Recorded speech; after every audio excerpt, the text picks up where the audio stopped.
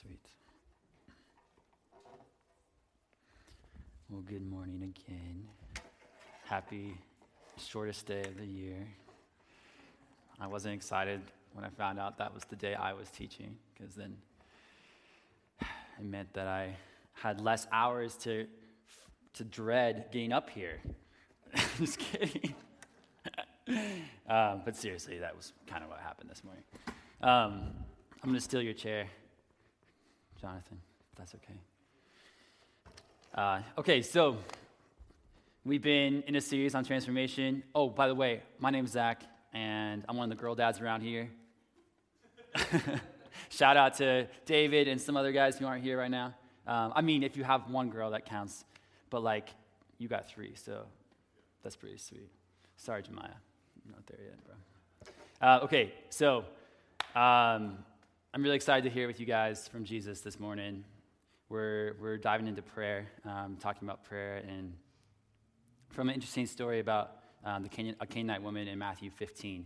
But before we go there, I just want to make sure that we are all aware of where we've been and where we want to go and what we've been dwelling on, because I believe that as a church we're working through things together, and that the things that we talk about here and the things that we're thinking about matter. So we've been in a series called Transformation, and Joey kicked us off with kind of just what does it mean to have a life that's transformed by the gospel? A life transformed by the gospel is equipped for good works, and that was all from 2 Timothy 3. And we talked about how our lives are transformed by the gospel as we learn from examples, endure resistance, inhale God's breath, and trust God's transformer. So the beautiful thing is we've had months to practice this, so we're so good at it now. Just kidding, right? We've had as long as we've been following Christ, right? And we get to do that forever. That transformation is not a one-day thing; it's a daily thing. So we've also looked at some of the fruit of transformation in work. Thanks, Benjamin. We've looked at that fruit in communication as well, and how we're engaging our neighbors with the good news of Jesus from Ryan and Emma. And I've been excited to. I've seen the conversations that we've been having here and in township really play out in my regular life, especially with my high school kids. It's like every chance God has to remind me that, hey, your communication matters. They care about how you listen. They care about how you approach them, and engaging with the good news is a battle to remember what's true and to let that come out of our souls with every step we take. So today we're going to talk about prayer, which, just like the others, it's this area in our lives that it's not just at 7 a.m. It's this really overwhelming and all the time topic, like work and communication. We're always doing it. We're wired for it. We're built for it. And one of the interesting things about prayer is that it's not just followers of Jesus that pray. Roxanne Stone, who's she doesn't really. She's Barna's editor-in-chief. She says that prayer is by far the most common spiritual practice among Americans. And then in a 2014 Pew Research Center study of more than 35,000 adults, it reports that 55% of adults claim to pray every day. So this is, and we know that, God said that the road is narrow that leads to life. That we know that many people they don't know what true prayer is, and yet we're praying. There's something wired into us that says, I want to be connected to this bigger picture. I want to be connected to the spiritual realm, and seek help from that arena. Although prayer in general is fraught with division, difficulty, and dismay, within our modern society, we claim a spiritual connection in times of solace and solitude. Maybe we'll go off to the mountains, try to find some peace there, or we'll light a candle, or there's all sorts of spiritual practices that our modern world has attached to. We invite others to be well, and we want to give our good thoughts and our good prayers to people who are hurting. We see this all the time on social media, and even just in regular conversations, that we desperately desire for our words to impact not just ourselves, but the people around us. And we hope and we pray that those words would impact them. And now it's sometimes harder than ever because of the fact that we can see the hurting and the brokenness that's happening all around the world, like in Ukraine currently. We hope that we can have even the slightest impact on people's lives, even when they're in great times of peril. And so, do we know that our thoughts and our prayers are impacting? Can we trust that we have a role in the spiritual realm? I don't know. I mean, I hope that we can, right? And some people will go through a meditation class that will try to help them, teach them how to be more at peace, get rid of your anxiety, empty yourself, like forget about the troubles of the world. There's all sorts of these methods of prayer. Even my Bible's in the way, guys. I need 2 stands up here. Let's do that. There's one. Don't worry, it's just water. Or like, I was looking at some Oprah conversations, and she has asked a lot of people about prayer. I might end up standing. One person that came onto her show, I don't remember this person's name, but she described her prayer life as saying, like, may I be safe, may I be at ease, may I be strong, may I be happy. And she said that she would repeat that to herself over and over, may I be safe, may I be at ease, until she felt like she had really reached that. And then once she felt like she reached that, then she was wishing the same on others. So there's some cool things there, like that she wants. Like we all have this deep desire for peace, and we think that the words and there's something there that our world is trying to grab onto. And within the church, we have our own issues, we have our own trouble, even though we've been practicing prayer for millennia, right? It may be that the fact that Jesus says, if you have faith like a mustard seed, you can tell this mountain to move. Well, I haven't moved a mountain, but I want to say I have faith. So how does that work? He says nothing will be impossible for you, but yet, like, I've been trying to get lights to change when I want them, when I'm in traffic, and they're not changing when I want them to. That's just one example. There's lots of those. I'd love for my wife to so, I'd love for her to, see me as a really knight in shining armor, but like I'm really just an ogre inside. I can't really hide that too well, even if I pray for it. The very thought of prayer can be depressing to folks who have felt forgotten or unheard in their prayers. And we've all had moments of this sadness. But for example, a few years ago, leaders at an international megachurch, they suffered the loss of their 2-year-old daughter. And they wrote this plea to the church worldwide. We're asking for prayer. We believe in a Jesus who died and conclusively defeated every grave, holding the keys to resurrection power. We need it for our little girl. Is this not a real prayer? Is this not a healthy prayer? And what is the answer? The girl was not resurrected, even though there is certainly biblical precedent for God raising people back to life.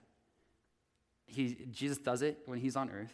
And we know that God is for resurrection. He is for life. He's not for death. And so what does it mean to have these issues? And should we even pray that? I mean, what does that do to your faith when you invite a whole worldwide church network to pray for your 2-year-old daughter and she's not risen from the dead? How do you explain that to your church? How do you explain that to the watching world? It clearly was big news because it was all over, not just Christian networks, but like Fox News and other sources. Fox News happened to be the one that I found the post about it. So are we willing to take risks like that upon the rock of Jesus? And I know that there's waiting things right now in our own congregation that we're praying for and that we're hoping for. And I hope that, as we look into this passage, that we can find some hope for these things that are on our hearts.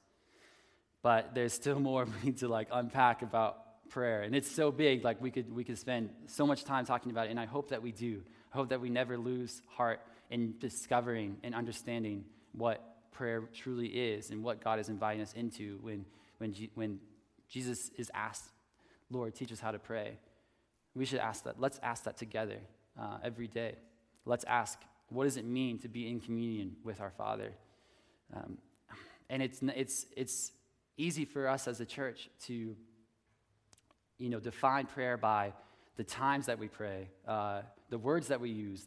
Like as long as you use good Christianese and you say amen or you say in Jesus' name, then it's going to happen, right? Or, at least I look good to those people. Or at least I'm, on a Sunday, as I'm leaving, I'm like saying, I'm like getting all slang and talk. I've been hanging out with high schoolers too much. So I'm sorry if my language is too, anyway. So when I come home and I've told people like, hey, I'm going to pray for you, like, was that just a show? And am I really, truly caring about my brothers and my sisters and devoting myself to this work of prayer? Or honestly, I can just get plain old distracted. Another battle with prayer, right? 30 seconds into prayer, I'm on my phone because I was reminded that I needed to check this thing, but then that thing reminded me that I need to check this other thing, and I can't even remember the reason I got onto my phone originally, / can't even remember why I was praying. So I'll just scroll mindlessly until it's time to go to work, right? Even if I did know the answer to some of these problems, like does God hear us? Do our prayers matter?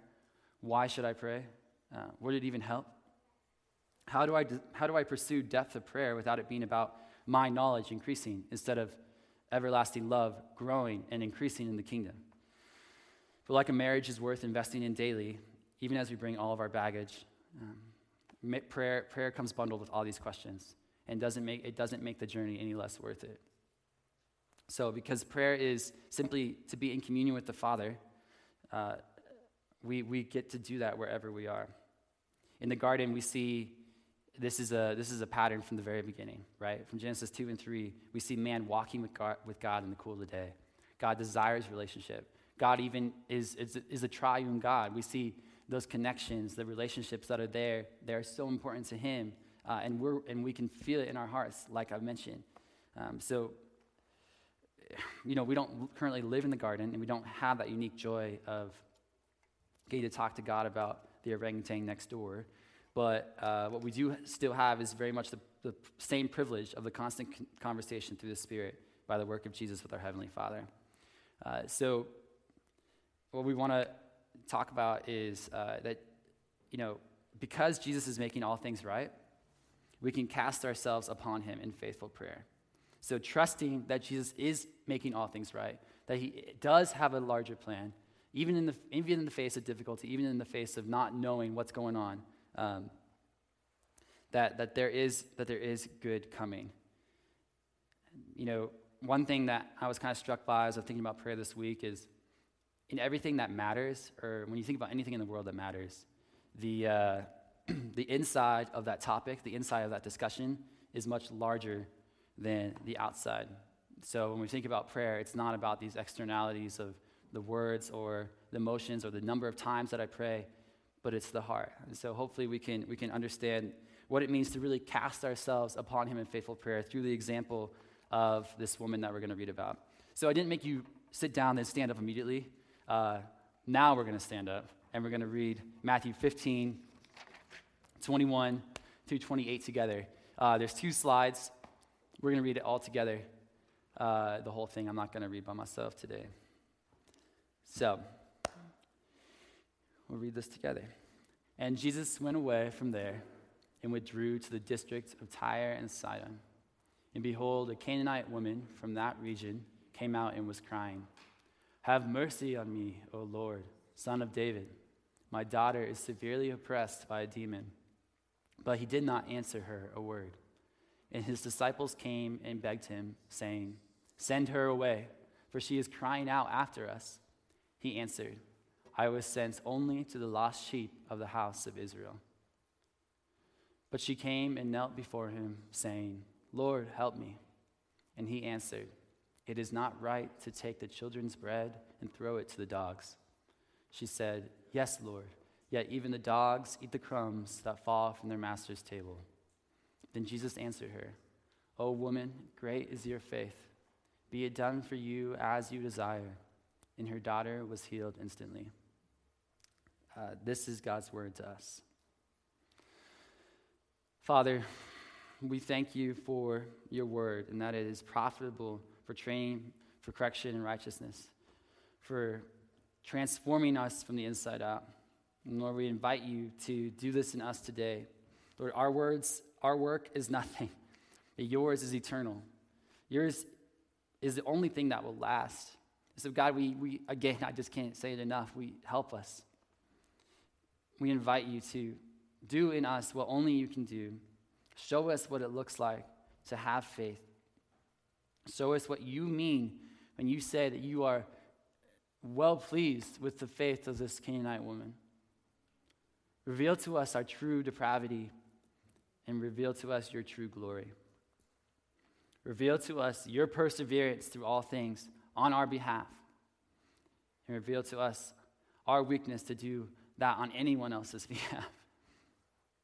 Show us your goodness. Show us your grace today in this word. Amen. Y'all can be seated. All right.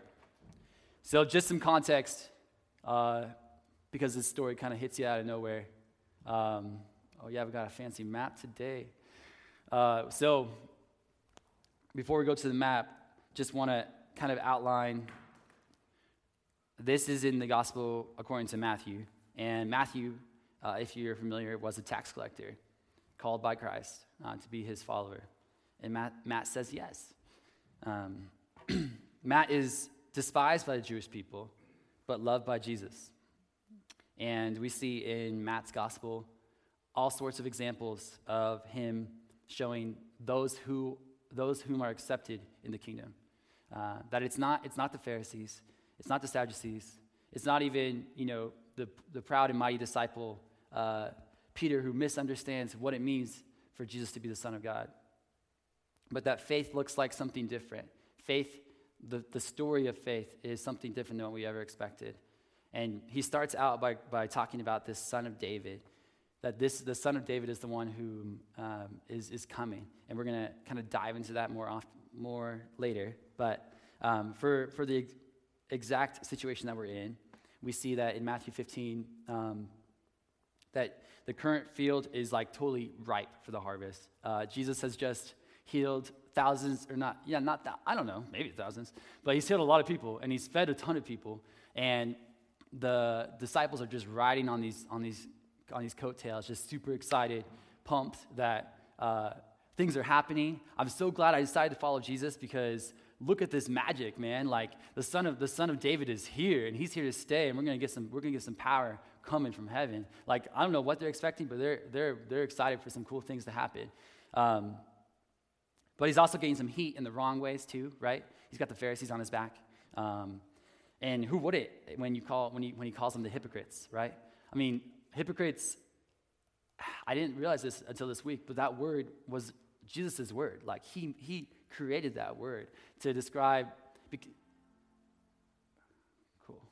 He described the Pharisees with that term hypocrites, because what's crazy to me also is like Jesus probably went to a play. Like he probably saw performances in the Greco-Roman world, and he saw the actors put on masks and pretend to be something they weren't, and then he says, "That's the Pharisees, man. The Pharisees. They pretend to be they pretend to be a whitewashed tomb, but on the inside they're just full of dead bones." Right? So he's calling them out. He's saying, "These people honor me with their lips, but their heart is far from me. They worship me in vain, teaching as doctrines human commands." They replace what God has created with their own expectations. And then again, he talks to the crowd this time, and he says, this is all from Matthew 15, just getting us to our story here. He says, it's not what goes into the mouth that defiles a person, but what comes out of the mouth. This is what defiles a person. So Jesus is just making really clear in this moment, what does it mean to have righteousness? What does it mean to be a part of this kingdom? How do you enter? And just previously, Matthew had crafted this story about the faith of two blind men, and the blind men said the same thing that this Canaanite woman had said. Could you flip the slide back to the one before? Thanks. Just want to have that up there. Yeah. So, and Jesus replies in similar fashion to the blind men as he does to this Canaanite woman. But yeah, so specifically, we have Jesus, the disciples, and the Canaanite woman. These are the people that we got in this story. And they've escaped to, now I gotta go back to the map, my bad. Now, so they were hanging out by the lake, the Sea of Galilee, and then after they feed the 5,000, they go up all the way up to Tyre and Sidon, and it says in Mark, which is not from what we're reading right now, but that Jesus entered a house and did not want anyone to know it, but he could not escape notice. So the disciples and Jesus, they're coming up to, hang out by the Mediterranean Sea. How does that sound? Sounds nice. Sounds like they need a relaxing moment. And enters this Canaanite woman. And this is interesting that Matthew would even use the term Canaanite because of the fact that there is no Canaanite people group in this moment in history. She's Syrophoenician, but Matthew wants to call that out on purpose because of the historical context that the Canaanites were a cursed people because of Noah way back there, and the Noah covenant was for all people. But we see that the Canaanites were cursed, and we get to see Jesus kind of enact a reversal of that curse here. So, anyway, general outline, retelling of the story. We have the woman who says, "My life is not right," and she finds out that the Messiah is coming near, and she's like, "How could I miss this opportunity?" Right? She cries out amongst the disciples, and then what she gets silence. She gets just dead silence from Jesus. I imagine her trying to figure out even who is the Son of David. Maybe she doesn't even know what he looks like. It's not like they have Facebook and he's like, okay, that's what Jesus looks like. She could be just like running up to Peter, Son of David, and she's just like bugging all the disciples, trying to figure out, how do I get this healing? Like, how do I get what I need? Nothing's going to stop her. And so one of the first aspects of her faith that is so critical is her perseverance. And so we're just going to look at, four pieces of her faith that are critical to what God calls great faith, as Jesus, commends the woman. Persevering, interceding, focused on the person of Jesus, and humbled. So this woman faces all sorts of barriers in this sequence of events. Her profile, for example, she's a woman, right? And in this culture, women have really no rights at all.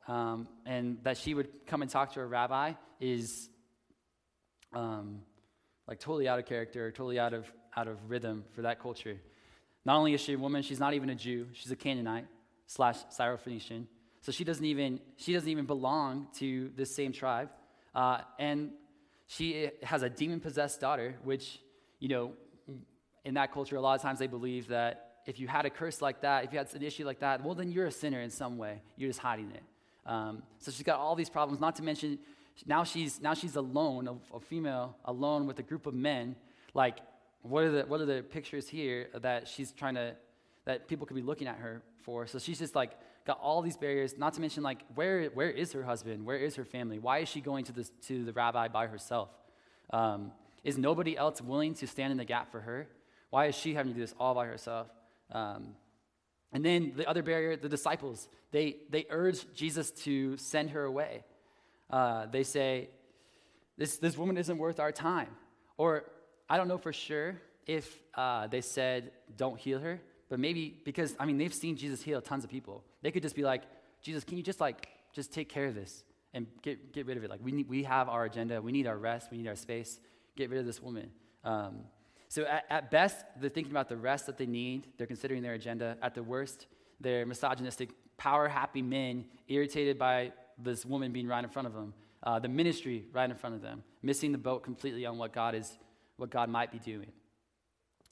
And the disciples know the routine, right? They know that Jesus can heal. Jesus could do miraculous things, but they don't actually know who it is that Jesus is.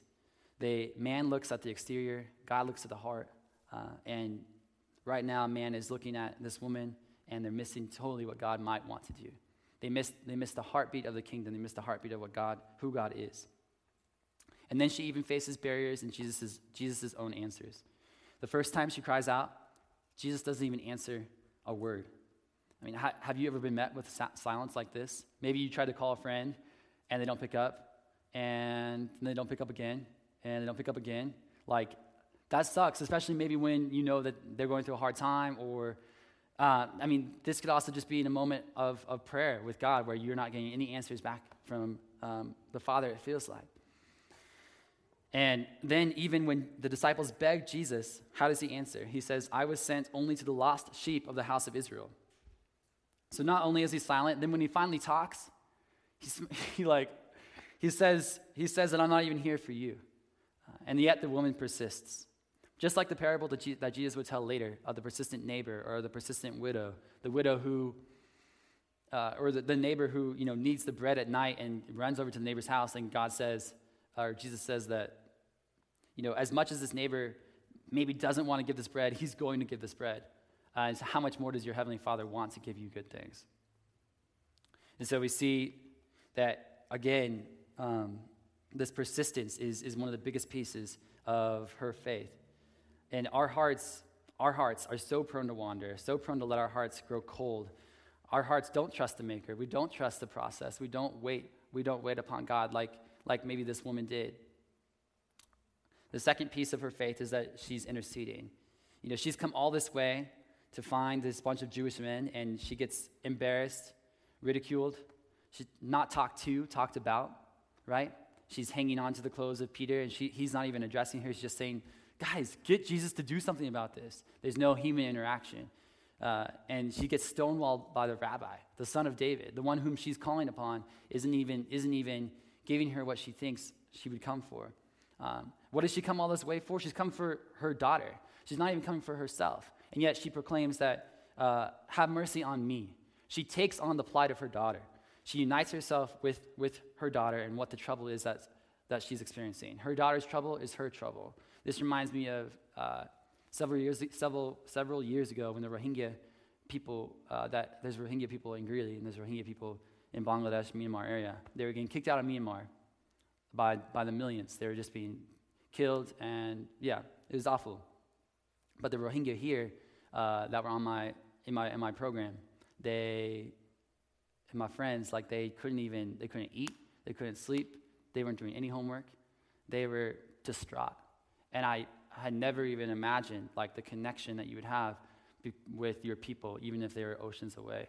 But that their plight was our plight, that their pain was our pain. And we see this picture of intercession here that is beautiful, right?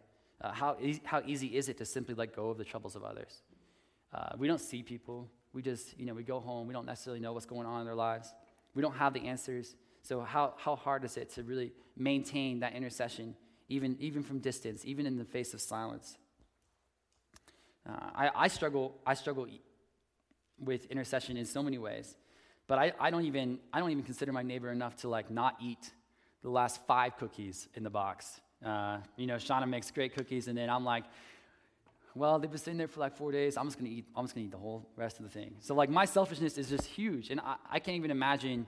My fallenness is a huge barrier to my faith. Another piece of her faith is her humility. She's not hiding anything. When Jesus says, I was sent to the lost sheep of Israel, she refuses to budge. She doesn't deny that she's not an Israelite. She doesn't try to pretend. She doesn't play semantics about whether she could be a member of the family of Israel. If you just look at the laws of Leviticus, or you remember that, you're supposed to welcome the foreigner here, right, Jesus? She just says, yes, Lord, you're right. That doesn't mean, it doesn't stop her, right? She brings her full self, and she says, I'm okay, Lord, if you even recognize that I am a dog, as it says in that passage, right? That her most fundamental line of prayer here is, Lord, help me. In this statement, she expresses her true state before God. She's in need, and she doesn't care. She doesn't care who knows it. She doesn't care what it might say about her. That I'm in need. That I'm needing someone else's help. That I'm not self-sufficient. That I have this problem. She's willing to accept the truth, whatever it may be. Yet our fallen condition very often creates a "you owe me" mentality, where we come to God and we say, you owe me this. Or even if someone told me that, where you said, even when I talk to kids at school, I got so many school examples, and you tell them that hey, you did this. It was wrong. They'll do anything possible to deny that offense, right? And that's human nature. We don't want to take any blame for our actions. The truth is, like, if you really knew me, and you knew the darkness, you knew the things that I did, like, you'd be appalled. But God says, if you knew me, if you knew God, you'd have it no other way than to be in relationship with him. So as much as our hearts are dark, our hearts are incapable of really being fully vulnerable before God, how much greater is God's willingness to accept and welcome us in our current state, right? And lastly, her faith is focused on the person of Jesus. We see that she calls out on the Son of David. And from Jeremiah 23, 5-6, it says, "The days are coming, declares the Lord, when I will raise up to David a righteous branch, a king who will reign wisely and do what is just and right in the land. In his days, Judah will be saved and Israel will lie in safety. This is the name by which he will be called, the Lord our righteousness." This is, as I mentioned earlier, this is the same title that the blind beggars called Jesus in chapter 9. I don't know for sure where she finds out this information. Surely it's a multicultural area, right? I mean, the fact that Jesus and the disciples are able to get up there so quickly, it means that there was probably some cross-pollination, some talk between the Jews and the Pharisee.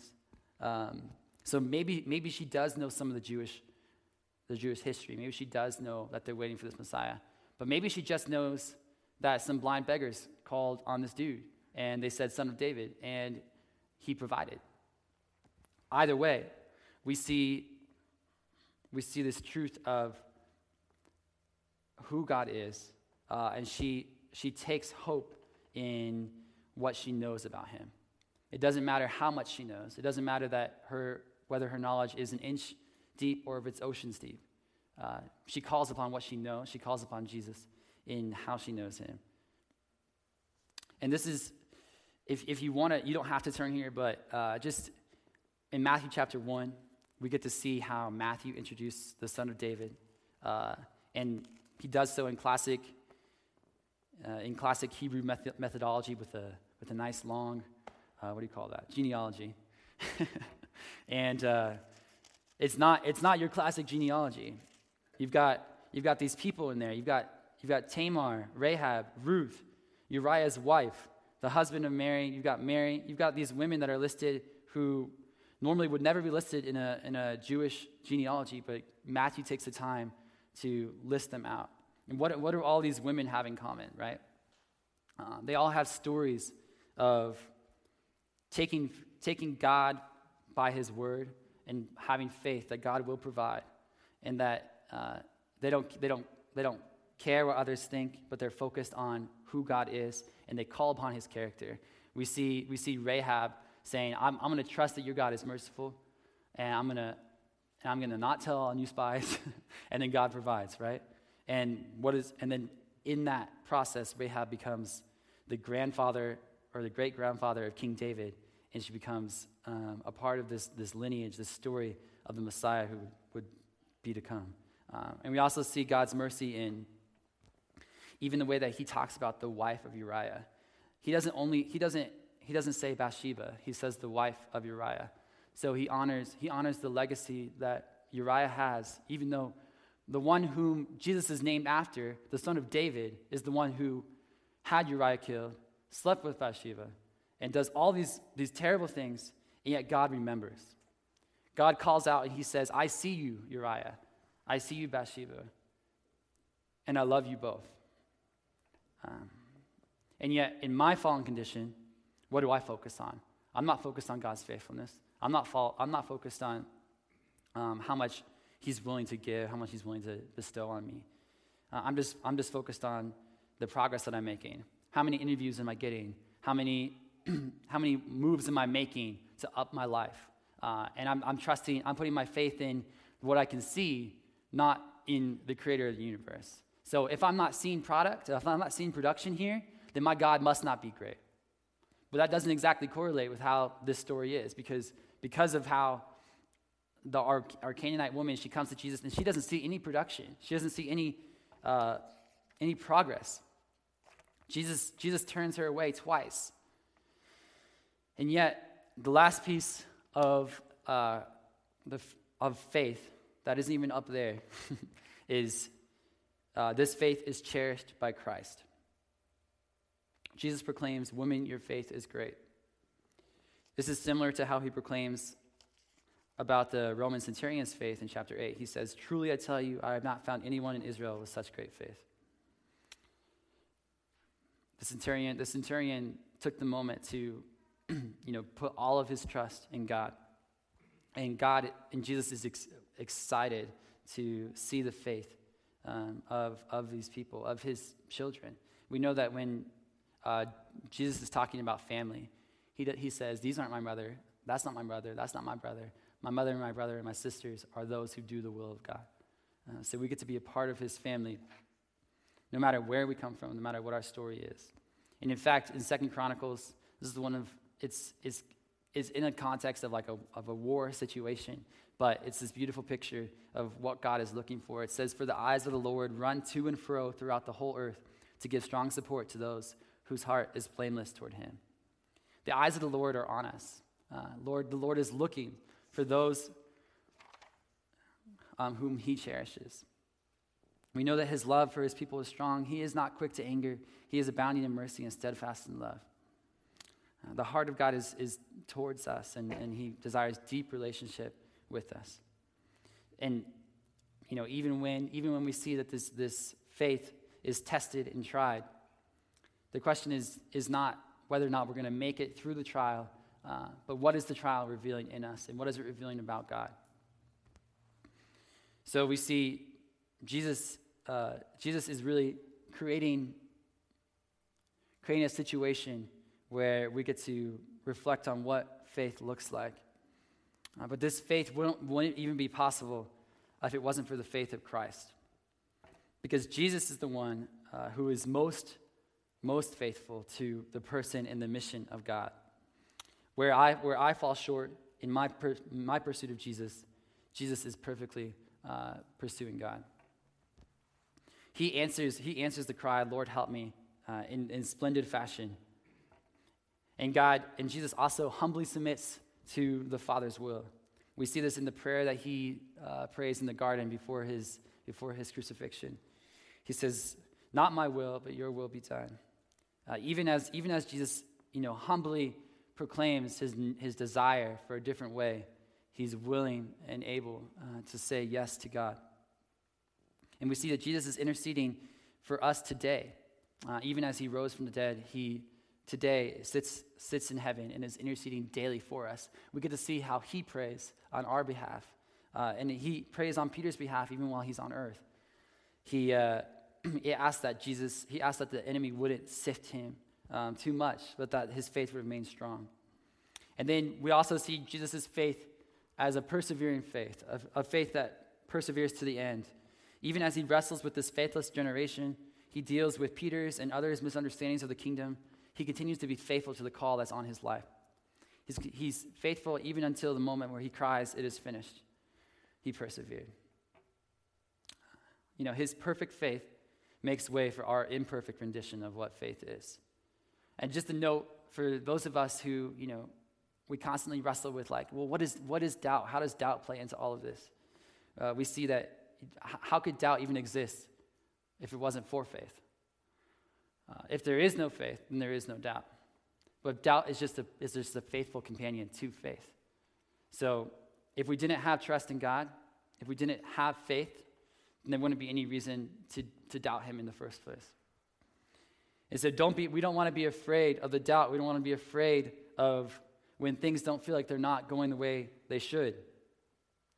Because in the end, Jesus provides for the woman. And he makes all things right in this picture, and he makes all things right eternally and perfectly through his faithful obedience, even through death. And I just want to, this is a picture really of what it looks like to be prayerful, what it looks like to have faith in our prayer. And one thing that I tell my kids, I found a better rendition of how I say it. So G.K. Chesterton says, "Anything worth doing is worth doing badly." All right, I know that's weird, but like think about it.